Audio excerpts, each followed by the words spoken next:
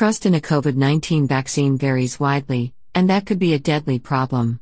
Radically different opinions around the world on the safety, effectiveness and importance of vaccines highlight the challenge facing health officials once a COVID-19 shot arrives.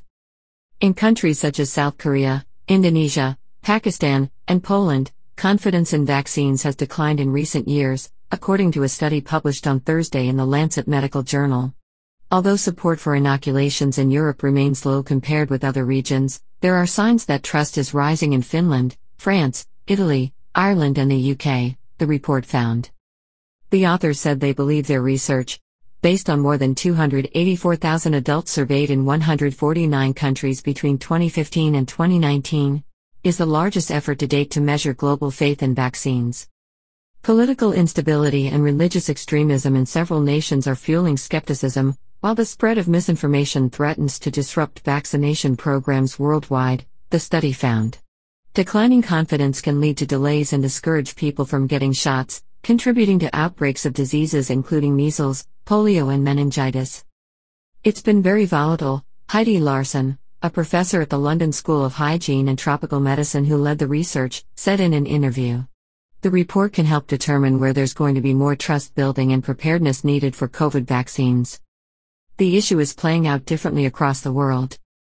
The number of people strongly disagreeing that vaccines are safe rose significantly in 6 countries, including Azerbaijan, Afghanistan, and Serbia, according to the findings. In the Philippines, concerns over a dengue vaccine triggered a sharp loss of confidence that also appeared to affect uptake of routine shots, according to the research. Poland and France.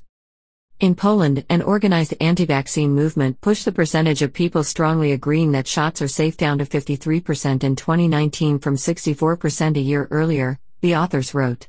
Yet in France, where confidence in vaccines has been low, it surged to 30% from 22% in the same period. Support has climbed in the US with more people speaking out against the anti-vaccine movement, according to Larson. Still, as developers sprint to come up with a COVID-19 shot, new surveys have revealed hesitancy in the country and other parts of the globe.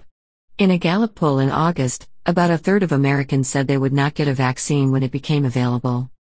U.S. Surgeon General Jerome Adams earlier this week flagged the importance of working with the faith community, celebrities, social media influencers and doctors.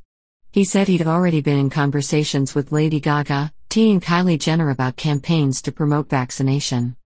Without substantial global investment in active vaccine safety surveillance, continuous monitoring of public perceptions, and development of rapid and flexible communication strategies, there is a risk of SARS-CoV-2 vaccines never reaching their potential, Daniel Salmon, a Johns Hopkins Bloomberg School of Public Health professor, wrote in an article accompanying the study. Bloomberg.